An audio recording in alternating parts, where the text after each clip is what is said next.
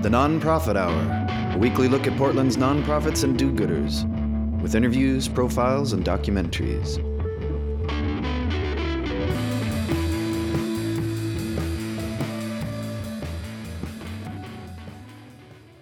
This is the Nonprofit Hour program here on X-Ray FM. The show is brought to us by the Media Institute for Social Change, a public interest media lab that works to inspire, empower, and engage emerging media producers. I'm Jason Dennington. On today's show, we're going to be hearing about a couple of organizations that steer slightly away from our traditional sense of what a nonprofit is. In the second half of the program, Phil Bussey speaks with two members of the organization Awesome Portland, which is not officially a nonprofit, but instead a group of trustees that comes together every other month to evaluate proposals from artists, musicians, environmentalists, social justice activists, technologists, and all manner of Portland dreamers who have ideas about how to make the place we live even better. They hold a live event party where applicants make the pitch for their idea and at the end of the night award the grant winner $1,000 cash to make their dream a reality. First up, though, we'll listen in on a conversation Phil had with the current executive director of Portland Community Media. This nonprofit has a unique funding model based on the federal mandate that cable television providers deliver content that serves their local community, and is responsible for operating the numerous community access stations we have in Portland and the content they provide.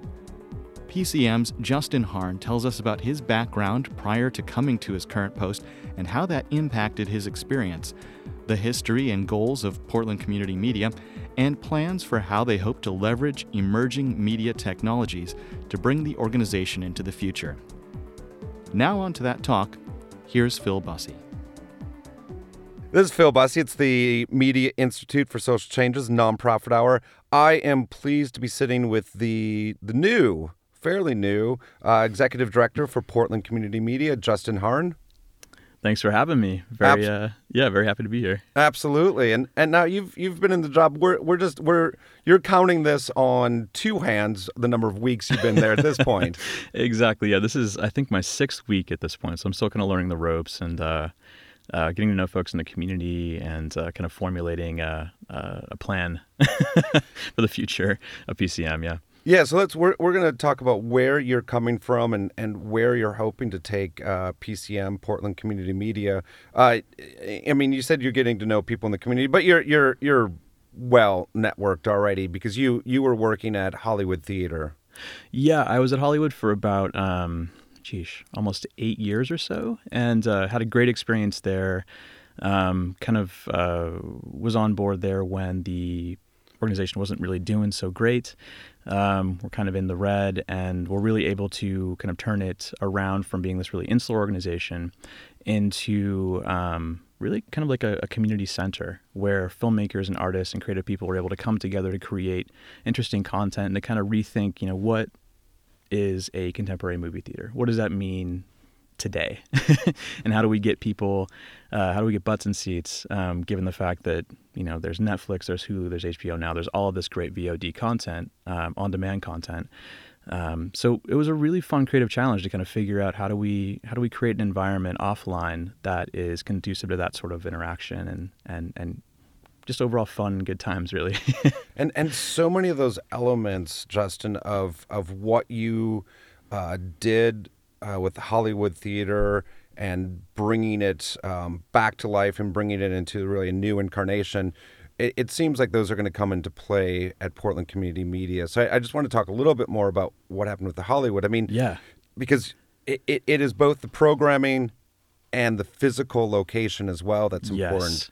No, absolutely. There's so much goodwill in the community, and also, I mean, it was a team effort. I mean, Doug White was the ED over there, still is. Amazing leader, really, led and drove the transformation, specifically the cultural transformation that allowed for everything to take place. Dan Halstead, amazing head programmer over there, responsible for all the 70 millimeter stuff that has been going on lately. And I mean, we had a team of dozens and dozens of folks that were providing creative ideas, energy, programming concepts, and actually on the ground, like really making stuff happen. And it's kind of akin to X-Ray in that way. We had a huge number of volunteers that were just kind of passionate and excited and felt like, this theater was theirs. It was like an extension of their living room. It was a place they could throw parties. It was a fun place where they could be themselves and feel like they're a part of something more. And I mean, how much does it matter, though, that you're moving from something about movies to television? Yeah. Because people do interact very differently with those two mediums. Well, I guess I'm attracted to anachronisms. So, I got involved with movie Start theaters. up a horse and buggy company? Right, yeah, exactly. That's next. But yeah, no, I started in exhibition and movie theaters when they were essentially going out of fashion. Everyone was predicting the end of cinema as we know it, because people were going to be watching movies on their gigantic smartphones and tablets and all that good stuff. We saw that didn't really happen, but it was fun to be a part of that that time period when we were really having to kind of conceptualize and rethink what that whole sphere, what that space looks like as far as exhibition is concerned. And similarly, I feel like this is a really fun challenge as well because as far as, PCM has been known, Portland Community Media has been known traditionally as it's a cable access station, and media is changing. Only 20% of people have cable in the city any longer, so it's really not reaching as many people as it could. So in the same way that we kind of thought about a movie theater, which is this sort of like populous center for a very traditional form of storytelling, something that everyone's familiar with, highly accessible, we were able to kind of play with and think about the future of story and transmedia projects, intermedia, where story is going, how technology and story kind of interface in dynamic, profound ways. And similarly, I see the potential for that sort of work at PCM as well, because we are in a very fortunate position to have funding from the city for the next 6 years, and with that funding comes tremendous responsibility. And I just want to make sure that we are equipped and thoughtful and inviting the community in order to as we did with the Hollywood in terms of what is a movie theater, rethink what is a community media center. Currently, now that broadband is everything, cable access, while important, it still has a range. I mean, we're able to reach hundreds of thousands of people via those channels, but most folks are they're pulling content from YouTube offline, any of the apps. Folks really aren't turning on the TV any longer. They're not watching Channel 12. They're pulling up Hulu or Netflix, HBO Now, or whatever that is. So how do we demonstrate value and relevance, given the fact that technology and distribution is changing so rapidly? And I think that that's a really fun thing to kind of play with and to think about. And again, we're fortunate to have some resources to be able to do that, to experiment, to demonstrate best practices, and really serve as a platform to elevate emerging artists and filmmakers in the city to create something amazing. Yeah, and we're going to take a music break here, but I want to talk about a lot of the things that you just touched on. The funding is very interesting. Security that a lot of nonprofits don't have, as well as this changing idea of what community media is and can be, because I think typically it's been somewhere between Game of Thrones and YouTube cat videos, and position the notorious naked guy, yes, who used to have a fantastically Jim Spag. Spag, the legend show on Portland Community Media. It was hard to take your eyes off of this man who would vacuum naked and air it on community media. I want to talk about some of the programming opportunities that are there. Yeah. This is Phil Bussey. It's the Nonprofit Hour. I am talking with the still relatively new Executive Director for Portland Community, Justin Harn. And we were talking a little bit about what is community media. Traditionally, some of the programming has been a little bit oddball. Yes, absolutely. Or even fodder for Saturday Night Live skits with, Yes. two guys in a fern. We actually have lots of fake plants. That was one of the first. That was one of the first things that I noticed. I was touring the studio, and there's just this amazing collection of fake plants from over the years. So, yeah, folks are looking for fake plants. We can supply that. We have great technology, but also, yeah. That's the first order of business to Absolutely. break from the past is get rid of the plant. I like the plants. I think they're cool. Oh, I think that, so it's kind of interesting in terms of embracing that aesthetic to some extent, because it's kind of come back around as far as like, the Tumblr aesthetic, folks like Brock Fansler and Experimental Half Hour, Eric Mast, and his team with Heavy Breather have really kind of demonstrated what you can do with the medium in terms of taking it to the next level. I mean, even Stephen Colbert, before he went on he got his late night show, he was kind of trying stuff out on local cable access, which is kind of funny and goofy. And so I think there's tropes and interesting things that are prevalent as a result of various vanity projects over the years that are kind of fun to play with. But I also think historically, community media has very much been like first come, first served. And generally how that's worked is that those that are able to get there first are generally, it's not necessarily an equitable solution, because those that are able to get to the finish line first and grab the equipment are those with more free time, a little bit more resources. They tend to be older white males. And we want to be able to continue to support, our core and the folks that have been a part of PCM for so long, but also working to curate and to bring in artists and creatives in the community that have a strong voice and point of view to be able to create really excellent content as well. I was speaking with a filmmaker lately who just started a collective, and their budget is a 20th of what PCM's budget is, and yet they're out there, they're winning Emmys and they're producing content for HBO, shortlisted for Academy Awards.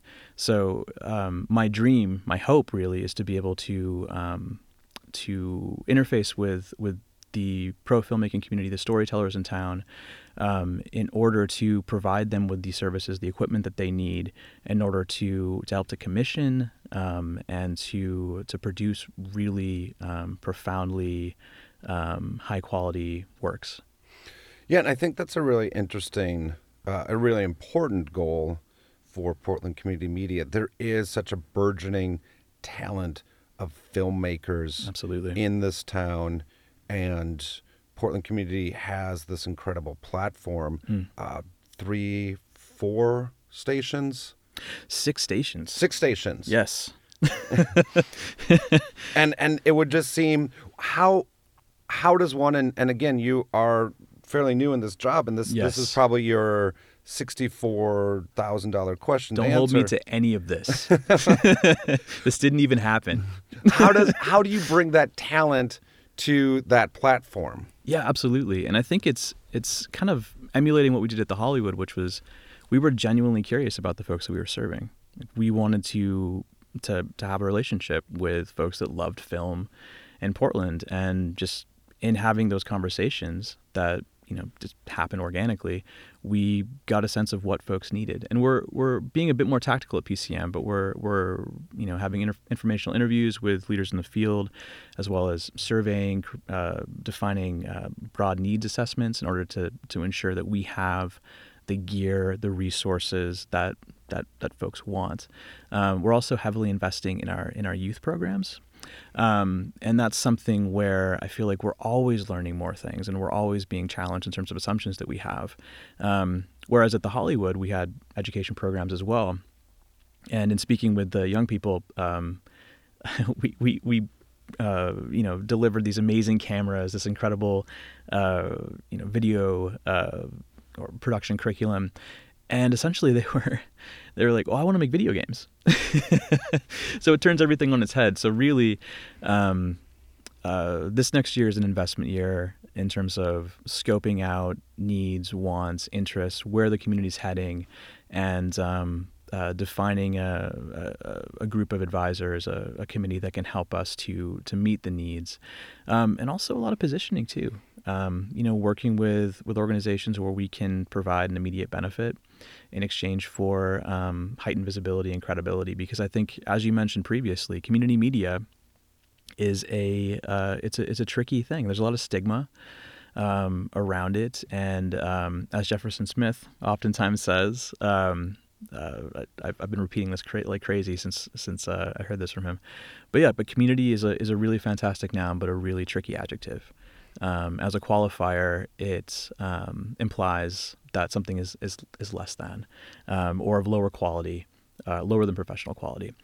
And again, like while maintaining access across all fronts, making sure that that we're able to support folks at any stage of their creative journey, that we are cultivating these relationships with professionals in order to facilitate not only higher level content, but also to allow folks that are coming in, with limited experience, to provide them with the peer mentorship and the sort of the informal networking opportunities that will allow them to take their practice to the next level as well.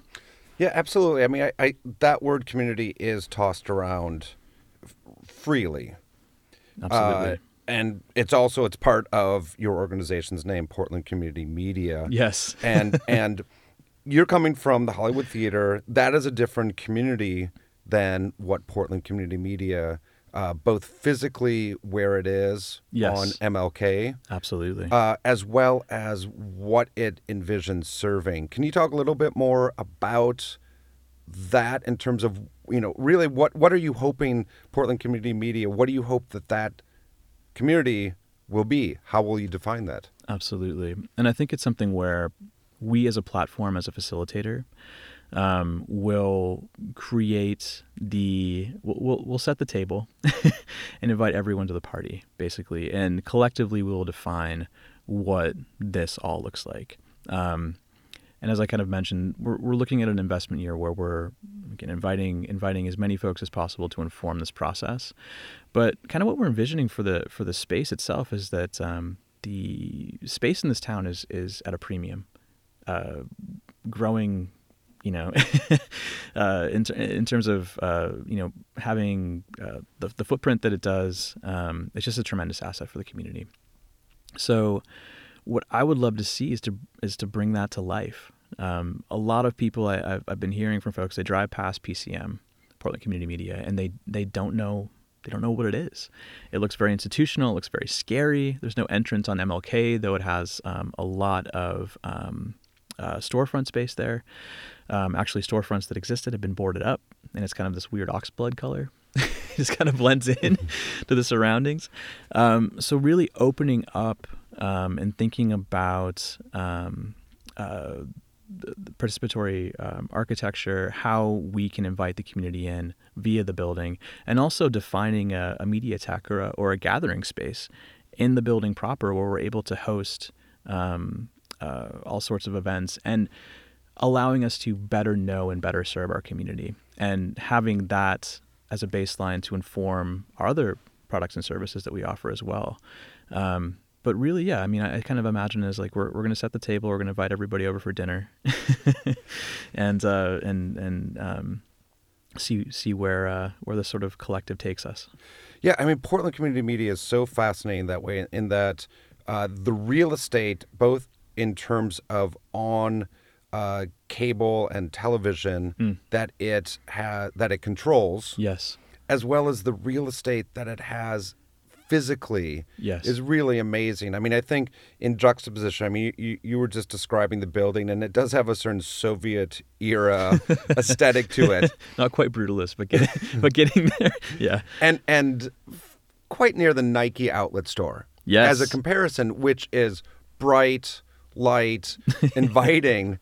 And it is fascinating, and the amount of potential that Portland community has, I mean, it has to be almost overwhelming for a new executive director. It is. I mean, I haven't been sleeping that much because I'm so excited. It was. I do feel a bit spoiled, actually, because the Hollywood was The turnaround took a bit of time, and it was the situation was a lot more dire at the outset in terms of, can we even make payroll this month? And of course, the organization's come full circle now and is a tremendous success story.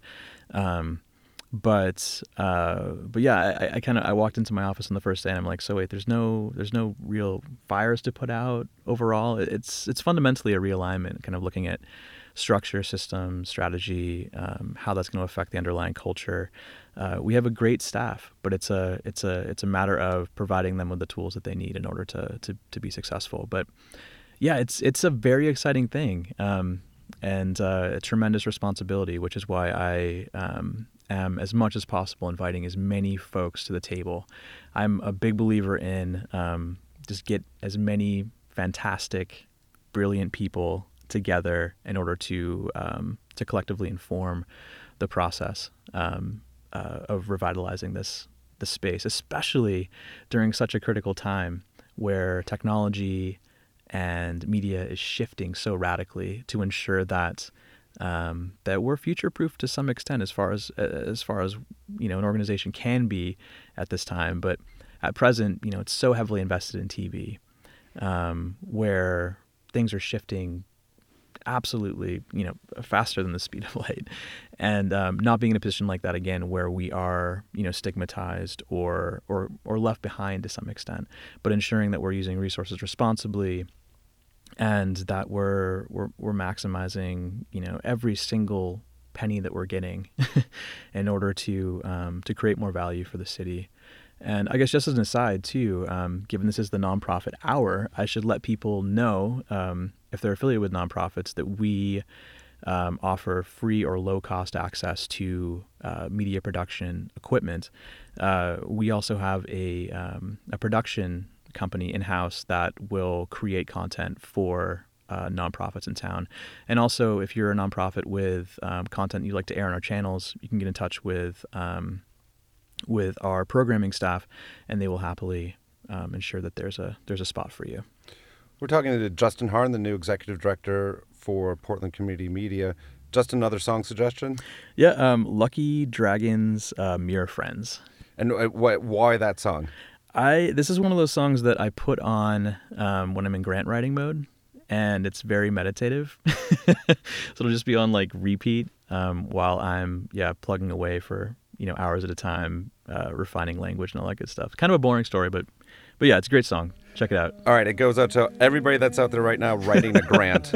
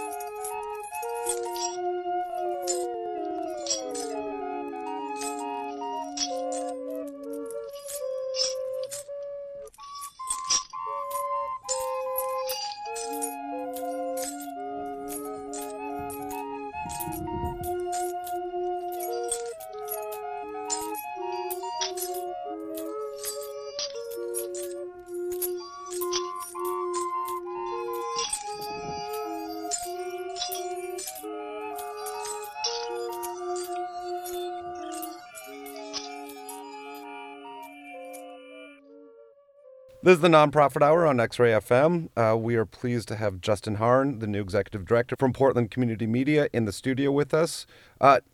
Before we went to the music break, we were touching on some of the funding, and I want you to explain the community media model, because this is something that exists in most major cities, and it is a rebate from the cable stations. I'm not saying the word right. Yeah, it's confusing. Many people don't understand, and actually, I didn't fully understand. At the outset. So essentially, the FCC ruled in favor of monopolization, as the government has been doing. Not good. But anyway, so Comcast won the contract for Portland, and they're required to provide a public benefit. So Portland Community Media is part of that public benefit. So essentially, if you're subscribing to Comcast, thank you. Part of your bill is going to fund this public benefit in the form of ensuring that there's access to technology and storytelling tools for the population of Portland. And initially, community media began as this really interesting group of activists and experimental video artists that were creating really compelling work. And I think over time it's been, several decades now, maybe 35 years or so, that this funding has come in year after year, and as such, kind of like really taken a toll on creative energy, and has created some of the things that I alluded to prior. These sort of like vanity projects that are pretty weird and out there. I mean, Jim Spag could be considered outsider art to some extent. That might be a stretch, but and Jim was the naked guy. Jim was the naked guy with the cardboard guitar. Yeah, and I actually recently revisited some of his stuff. It's really interesting. He was a weird guy, but very fascinating. Definitely had a point of view. Definitely a staunch defender of First Amendment rights. And actually, I was recently sent some videos from the PCM archive. Oregon Historical Society and my friend Matt Cowan over there, who's the film archivist, has been kind of digging through a lot of content, and there's some fascinating stuff. These weird time capsules, and some of the production is just absolutely fantastic, really interesting. So also looking at kind of compiling and honoring that legacy, some of the higher quality stuff, and some of the stuff that's maybe not so high quality but still interesting. So Comcast essentially is funding, is funding these 6 stations for Portland Community Media, which it's not quite a paradox, but I think it's interesting in that it's funding, so lack of a better word, some of the fringe or the more artistic production that maybe Absolutely. You wouldn't necessarily see on the mainstream channels. Yeah, and I mean we're so grateful for the work of all these amazing advocates for the creation of this sort of public benefit. The Mountain Hood Cable Regulatory Commission, the Office for Community Technology, they're staunch advocates and supporters and are what have allowed us to maintain this sort of community service. There's a lot of cities across the country that their community media centers have gone away. You would imagine Los Angeles would have a really impressive community media center, but those were eliminated a long time ago. So it's unfortunate, and we are absolutely, we stand on the shoulders of these really visionary, pioneering folks that were able to get us to where we need to be. But yeah, in terms of this interesting relationship that we have with Comcast, we're so grateful for their support. But yeah, I think it's not something that they would carry normally if they were making the call. So yeah, very, very fortunate to have that sort of protected resource. And again, we have our contract through 2022, just ensuring that we have this access point for folks to come, to learn how to tell stories, to learn how to use the most recent technology, and then to have a platform to be able to get the word out about things that they care about and to affect positive change in the community. So the potential is huge, and we just want to continue pushing in that direction, amplifying and providing folks a voice. This is the Nonprofit Hour. We have a number of executive directors out there that are listening, and certainly it would sound like an incredibly envious position to be in. Your organization owns the building it operates out of. Your organization has an amazing amount of equipment, and 70% of your funding is guaranteed for the next 6 years. I would assume that would free you up to really concentrate on programming. Absolutely, yeah. So we're in a phenomenal position, and given the fact that just what I've seen at various nonprofits that I've worked at and I've served on the boards at, having core funding and a building that's owned outright in order for us to house our programs is huge. And it's a very exciting time. In order for us to take things to the next level, we really do have to be investing in programming. We're going to be hiring a good number of staff, kind of doubling down on the sorts of services that we're able to offer and the quantity and volume and overall scalability. And it's a phenomenally exciting time, and I do feel spoiled, absolutely, without question, and also feel even more pressure to perform, because I can't say, oh, we didn't have any funding for that, because we have the resources to do some really amazing things. And that being said, of course, development is still a huge part of my job, in that, funding isn't guaranteed past 2022. We'll renegotiate with the city and franchise holders, Comcast, Frontier, Google. But with Google Fiber coming in, and everything switching to broadband, it could be a really different terrain.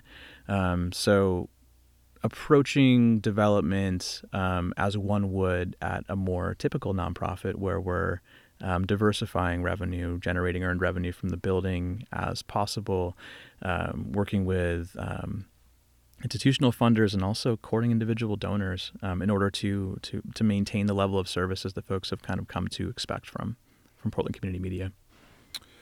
Justin, let's take it out with one last question. I know that you're barely 2 months into your tenure as the executive director of Portland Community, but I know it all. Come on.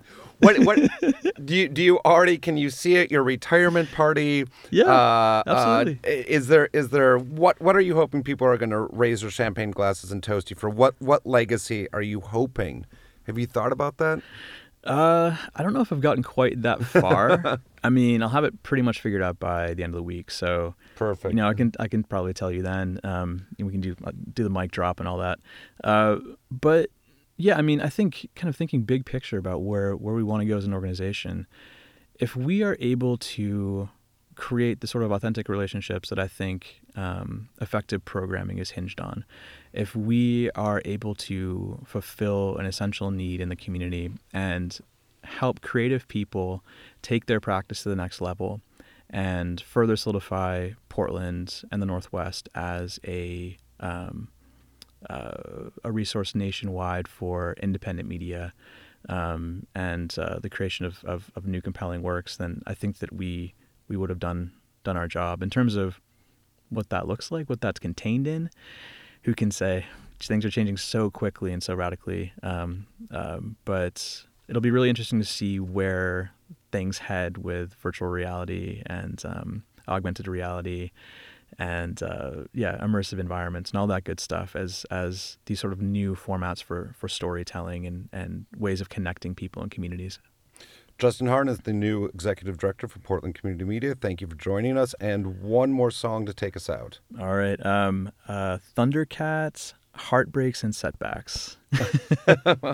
And does that needs really no explanation, I suppose? Basically, no. I mean, it speaks for itself, really. Hopefully avoiding both of those. But, it's life. So Let's take a listen. Thanks for joining us. Thank you. It's great being here.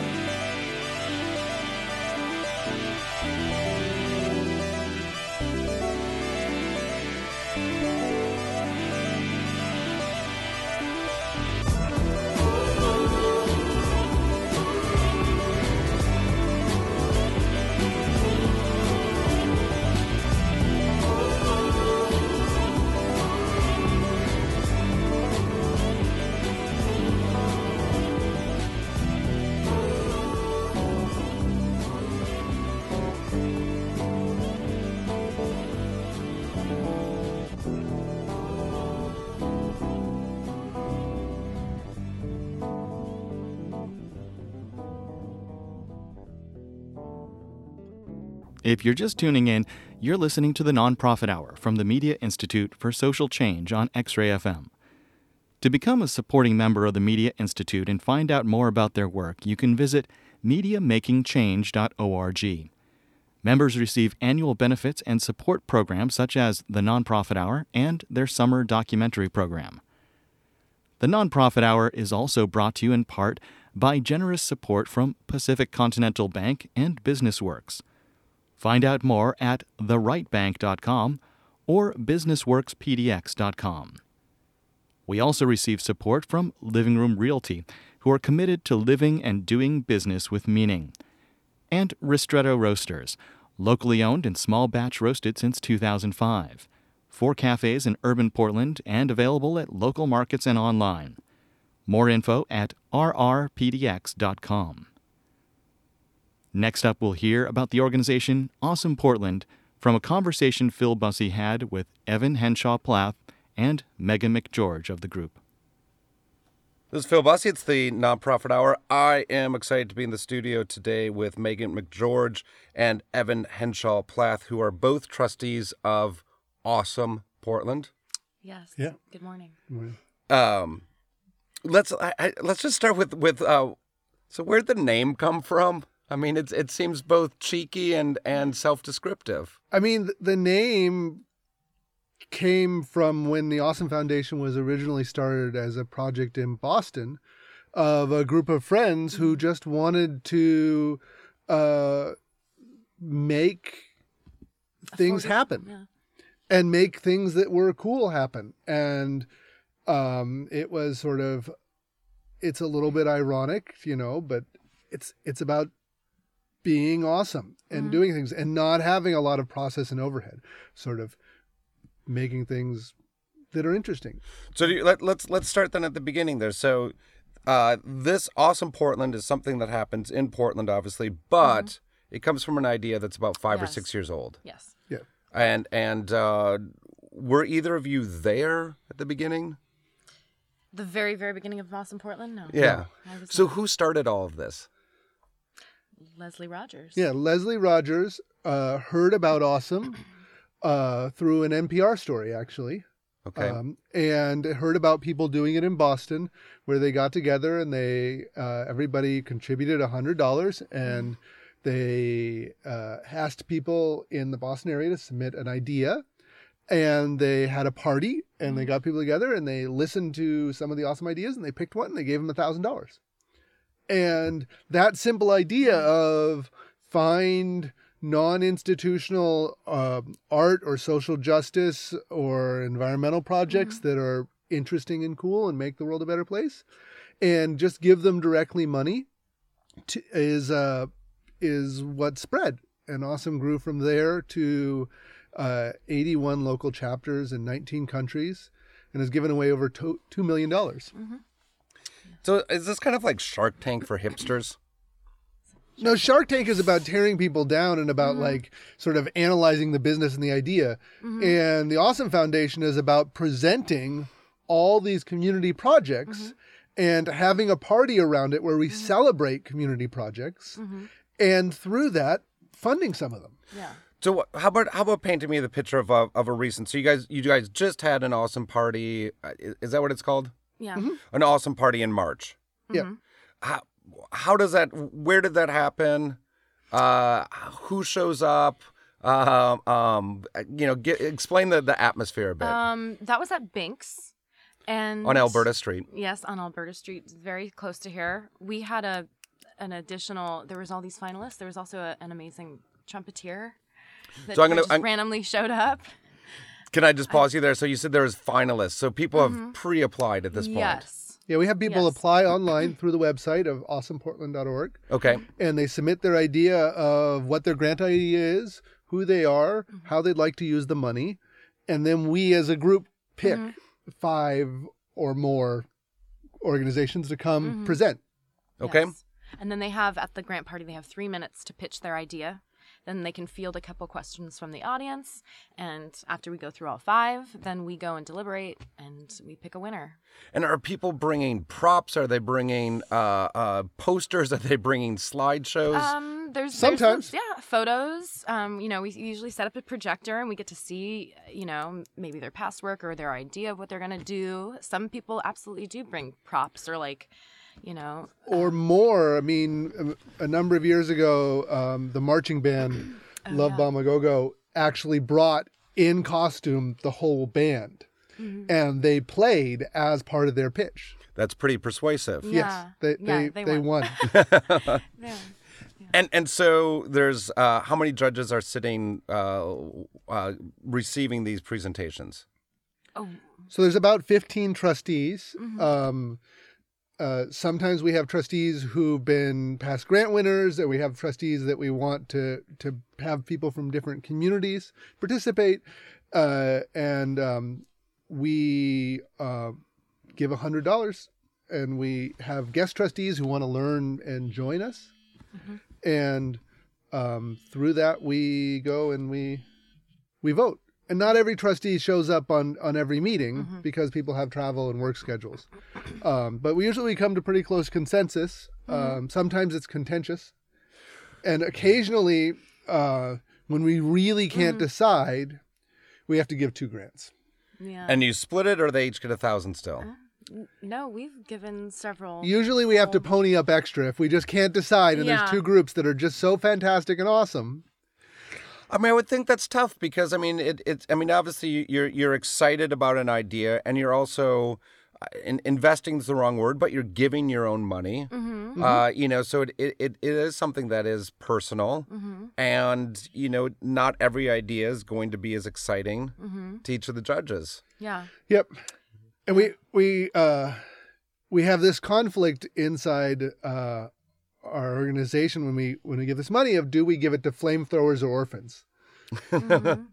Because you want flamethrowers and marching bands and crazy art, but you also want to make Portland a better place. We want community gardens, and we want food programs, and we want cooperatives, and we have to balance out those 2 spaces between crazy amazing art and community projects that are small and grassroots, so they wouldn't get funded normally. And I feel like your March recipient, Heather Hawkins, kind of found that balance, didn't she? I mean, can you describe who was the award winner for March, and what was she doing, or what's she up to? The Portland Puggy Bank, which is a big ceramic puggy bank that is raising money, it's collecting money to house the homeless. So it's like public art projects where we put out and we ask people to donate money, and then that money gets used to address the homeless issue. Yeah. Where, is this one big puggy bank? That sounds oxymoronic. There's one puggy bank, one place. Yes. And then there's also a People's Choice. Yeah, there's always a People's Choice. Out of the remaining 4, we let the audience, they get a raffle ticket, and then they decide who we give the People's Choice $100 prize to. And then, so are they ponying up some money as well? No, No. we haven't tried Okay. that We yet. ask for donations sometimes from the audience, and sometimes people in the audience hear of a project that they like, and they provide funding. Yeah. So the People's Choice, I mean, I think that's interesting because, so the Heather Hawkins won from the Trustees' Choice with the Puggy Bank, which is a pug. Yeah, Yes, it's like that- it's a piggy bank where you put money or coins in it, but it's shaped like a pug, and it's a piece of public art that collects money to address homelessness. And then the audience that was there also chose to give to Heather Brown, and she's going to create gifts of music and it sounds like almost like mix CDs and then leave them around the city for people. Yes, that's right. Very cool. Very cool. Hey, so what else, because a lot of the things that you guys do revolve around music. How about a music choice? And let's take a quick break. Okay, I think the first song that we're going to listen to is Winter Skin by Those Willows. So they're a local duo, and we always have music at our grant parties. They've performed with us before. This is Phil Bussey. It's the Nonprofit Hour. I'm talking with Megan McGeorge and Evan Henshaw Plath, who are both trustees for Awesome Portland, which is an awesome organization that gives out small, can I call them grants? Yeah, they're grants. Yeah, small grants. No string attached grants. Let's take a listen. We'll be right back. If I could fall in love all over, you'd have my heart. If I could fall in love with a word, you speak it, but I don't know use.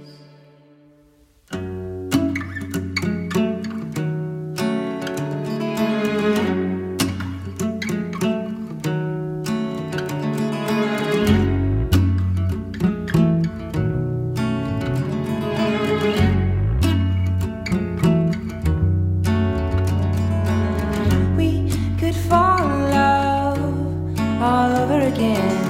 You had my love. We could fall in love all over again. You had my heart. If I get better, I know the light is sleeping in. I wear my thoughts in winter skin, winter skin.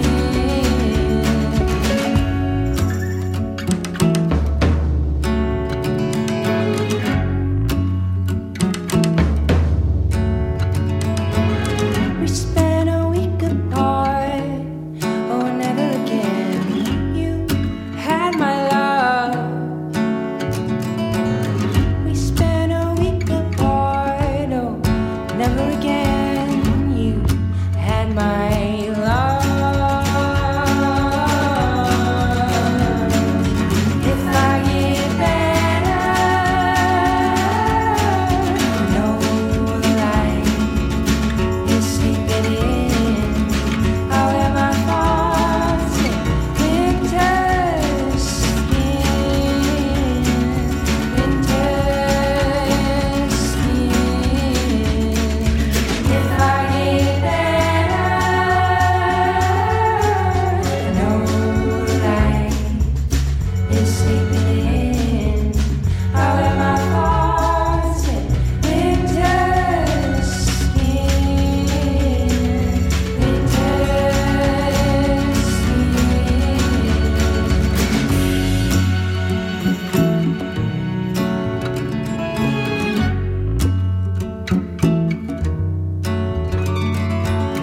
We could fall in love all over again. You had my love. We could fall in love all over again. You had my heart. We could fall in love all over again. You had my heart. That was a local duo, Those Willows, and this is the Nonprofit Hour. I am talking with two of the trustees from Awesome Portland, Megan McGeorge and Evan Henshaw Plath. So, Megan, how did you originally get involved in it? You're a musician. I am a musician, so I initially played a show, and there was a trustee at a show, and she said, "Hey, I'm a part of this really cool organization, and we have a grant party next week. Could you play?" And so And you play piano. I play piano. I'll play piano and I sing, and so I played the grant party, and of course I was there to witness all the amazing, inspiring projects, and just how quickly and quick and fun it all went down. And I, at the time, was kind of planning the next year of a project that I'd already started, which is called Piano Push Play. And so I before I left that evening, I said to Leslie, I was like, I'm gonna be back. I'm gonna apply. I have this project, and I applied, and I became a finalist, and I lost out to X-Ray that time around. But I said, Leslie, I'm going to reapply because at the time I really could not have been able to do that first year of multiple pianos without financial help. I had, and I think when we speak about what makes a good grant application later, if we do speak about that, I had done everything I possibly could have done in my own power to make the project happen, but moving pianos and tuning them, I cannot do that, and those are very specialized things that I needed to pay some people for. So the one thing I really, really needed was some money to support that. So just real quickly, the piano push play. I mean, I think a lot of people are familiar with it, but maybe don't know the name of it or don't know all the work that's behind it. Yes, piano push play is the project that I began. I rescue old uprights, spinets. This year we're gonna have 3 baby grands involved. I rescue old pianos. I give them to artists who have a couple months to decorate them any way they want, except for they just have to say, please play me on them. And then in the months of July and August, I put them on street corners and in parks of Portland before I donate them at the end of the summer. That's great. Yeah. And we're doing 20 this summer. So it's grown from 1 to 5 to 6 to 10 to 12. And parks around the city. I mean, this is in Laurelhurst Park. This is in Laurelhurst, Peninsula, Mount Tabor, Powell Butte, Council Crest, Kenton. We've got half of the pianos are going to be Parks and Recs pianos, and they'll go to 2 parks each for 2 weeks. Do you ever hide in the bushes and spy on and see what all people... the time. My favorite thing is to just sit back and watch what happens around one, and not to be playing one all the time, but like really just like see people stop and listen, people stop and take a photo, or like tell their friend to play, or just have a little moment, like sing. It's amazing. Yeah. I would think that there'd be like seven steps of emotion. Like the first step being sort of like that look of like you just found Sasquatch. I mean, to see a grand piano it's gonna be amazing this year. It's amazing every summer, but I'm very excited and tired. But it always just like going to these parties is every time. It's like a breath of fresh air. It's always so inspiring to see whatever ideas people are coming up with, or wacky games that they want to start, like the big giant soccer ball that that guy from Reed wanted to do. Every year, even though it's so tough when you see things happening with people making connections to others, like it makes you want to work harder and be creative.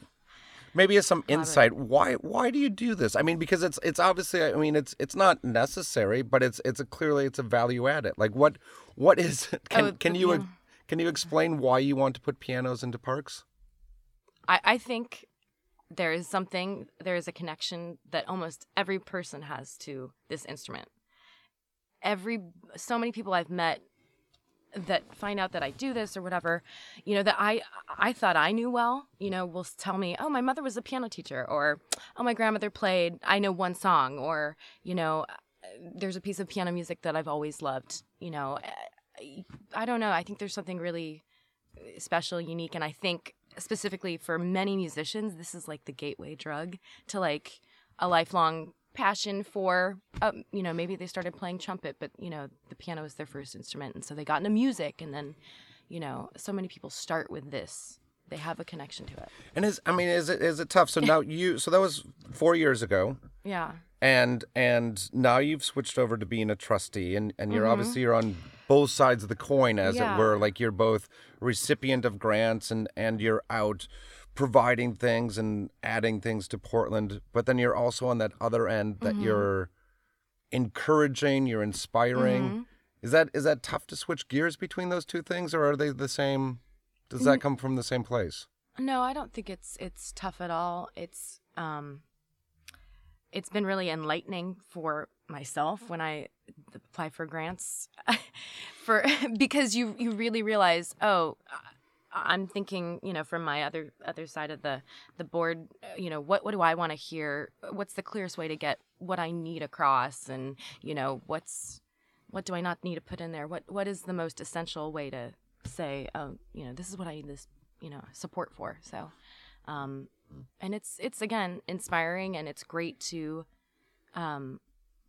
help others, do what it is they want to do in some little form. Yeah, I would imagine that's really exciting, especially because you are dealing with individuals who are not usually part of a nonprofit and who are Not at all. outside of more traditional funding sources, and $1,000 grant is like a real it's a real vote of confidence. Not just the money, but it's a vote of confidence. Absolutely, that's what I always say about Yeah, and how people I felt. get the money and then they're like, oh, well, I really have to do it. Yeah, absolutely. Right. Of course, it wasn't just this fanciful thing, but we've had many applications where this is some dream that I've always wanted to give my friends. I want to have a silent disco dance party up on Alberta.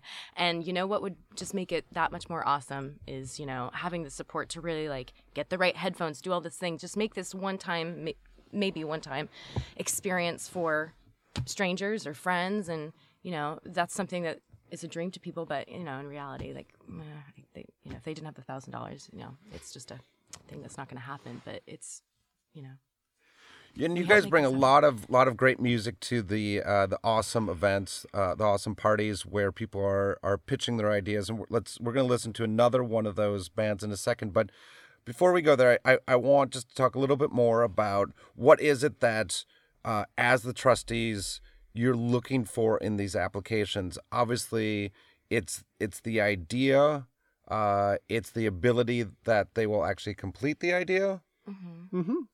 It's whether or not they've thought it out. It's also whether or not $1,000 makes a meaningful impact in the project. We want projects that $1,000 will help push it over the edge in terms of, yes, it's actually going to happen. And we want things that have a longer term impact. So we don't tend to we'll just use this to pay stipends. But if it's we have a music studio and we need $1,000 to buy the equipment to set up a music studio so that we can teach people to do hip hop, that's a great example of we don't have the resources in our community. We're working hard. We're trying to get it all done, but $1,000 would make a big difference, and make a difference to a bunch of people and inspire others. And is that part of something that you just said, Evan, is that you don't have the resources in your own community? And is that a reason why somebody would come to Awesome Portland as opposed to a crowdfunded? Sure. I mean, lots of projects we fund also do crowdfunding. But one of the things you learn by writing up your proposal and then getting up on stage and pitching in front of an audience and trying to sell it, as it were, is you learn how to present it. And so we get funding in the nonprofit world to people who become really good at writing grants. And they're really good at a kind of professional way in which they present the projects and they do the reports and everything else. But the Awesome Foundation acts as a pipeline to that, because many people who come from communities of artists or activists in various communities, they don't have those skills yet. And so by doing this, we let them work on their projects, we let them present it, and they develop their own skills. How many projects now has Awesome Portland funded, roughly? We've been around for 4.5 years. 4.5 correct? years, yeah. And we do 6 a year. So that would be 24 or 5. 24, 25. That's my great. God, 24 projects that may not have otherwise existed. And Evan, how did you get involved in this? We had talked some with Megan, who is a piano player and who has a fantastic project, Piano Push Play, that is. We will start seeing pianos all around Portland this summer. Yes. How are you involved in all of this? So I work in tech as a software developer, and I had friends who did Awesome Foundation projects in a number of different cities.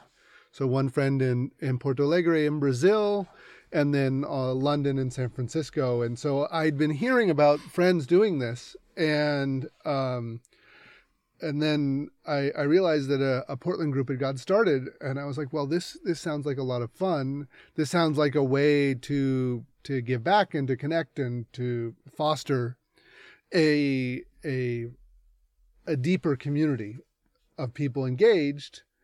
And so I got involved a few years ago.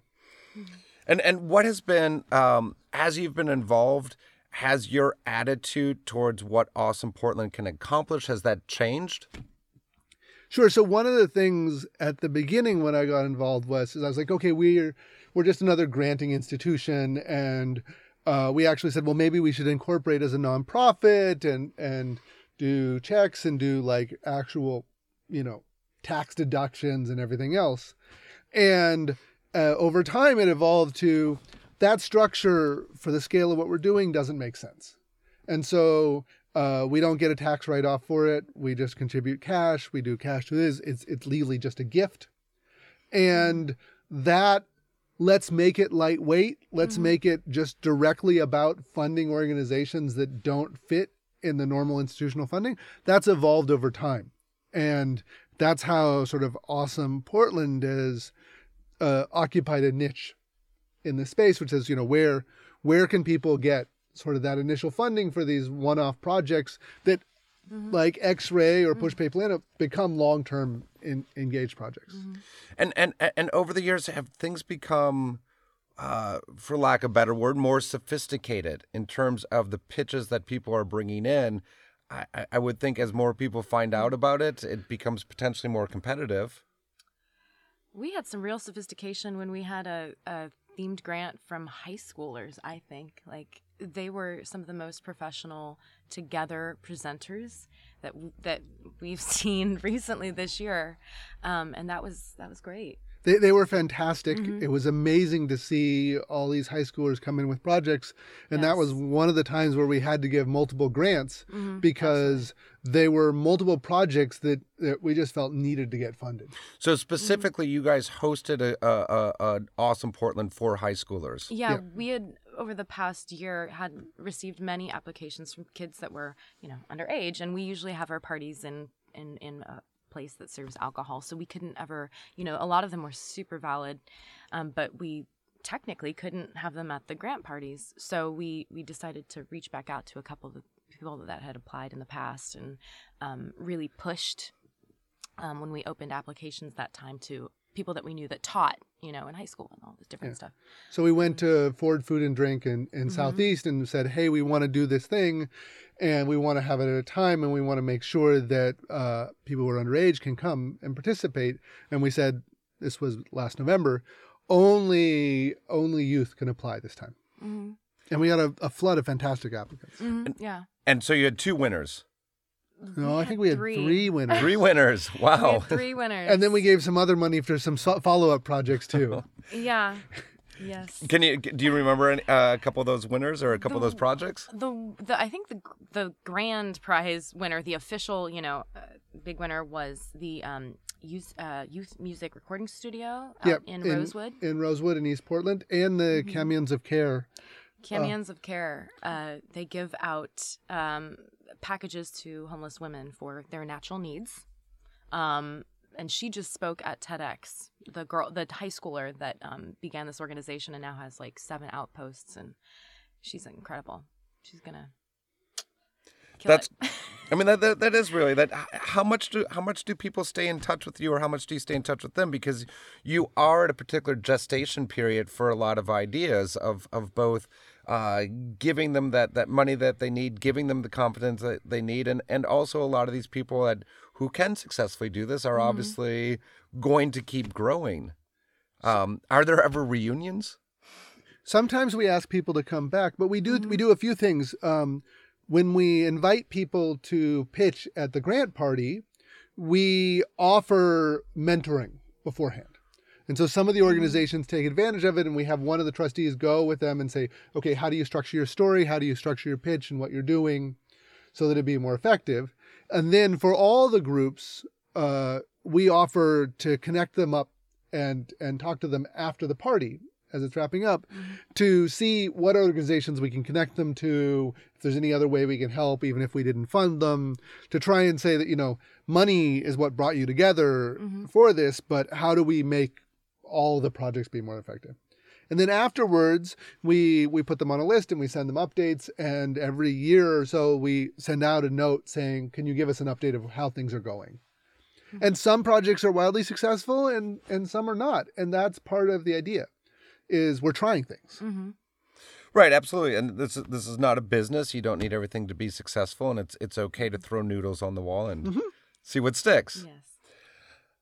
Megan McGeorge, Evan Henshaw-Plath, thank you guys both for the work that you guys are doing. Awesome Portland. People can find out. People can come to the parties that are open. Yes.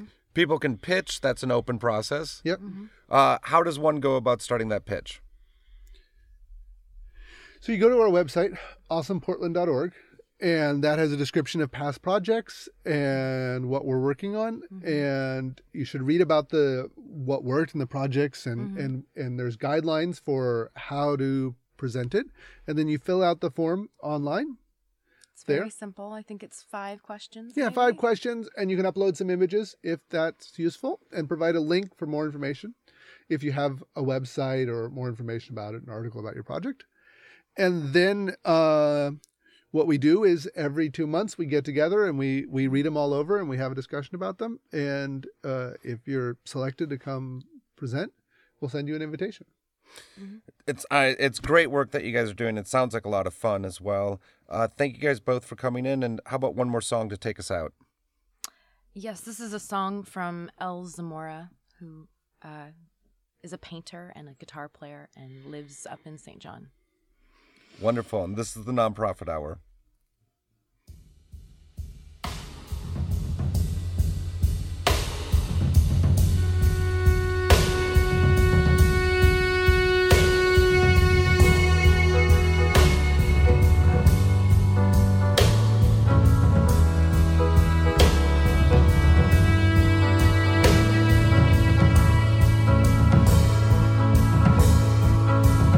Talking fast, fueled by late night dreams.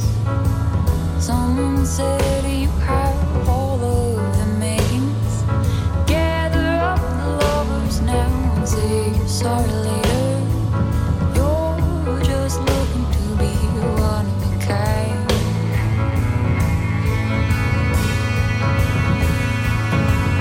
Go on and wait it out, I don't care much anymore.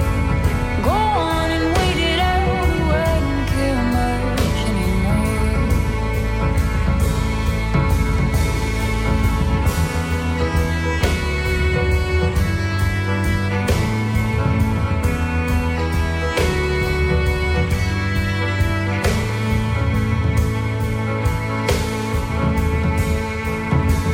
Stacking tall, too tall to reach from your toes. You're pleading with me to believe you got all your ducks rolled. Gather up the faith and now save miracles for later. You're just looking to build your mind.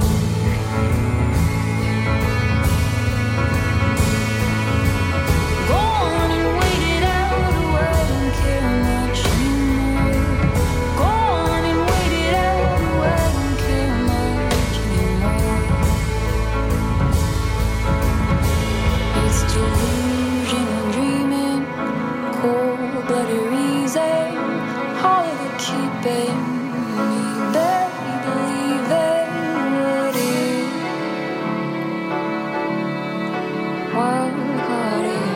what if,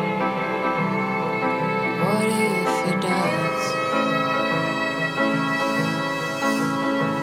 It's delusional dreaming, cold-blooded reason, all of it keeping me barely believing what if,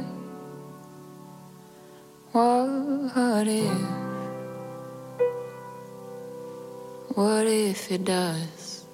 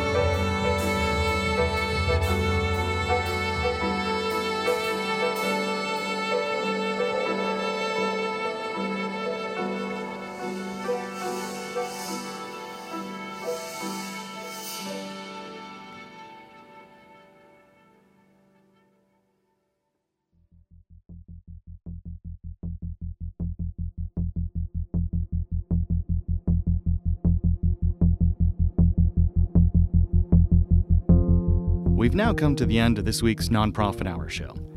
The show has been produced and edited by myself, Jason Dennington, and is recorded at the production studios of X-Ray FM.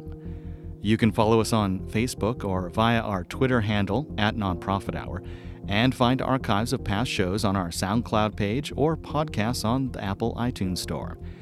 If you'd like to make a comment or suggestion about an organization we should profile on a future show, please send an email to nph@mediamakingchange.org. We'd like to thank our guests on the show this week, Megan McGeorge and Evan Henshaw-Plath from Awesome Portland, and Justin Harn of Portland Community Media. We'd also like to thank the Media Institute for Social Change, our hosts Phil Bussey and Julie Falk, KXRY Radio X-Ray FM, and you, our regular listeners. Thanks for tuning in, and we hope you have a great week, and join us again next week at noon on Monday for the Nonprofit Hour show.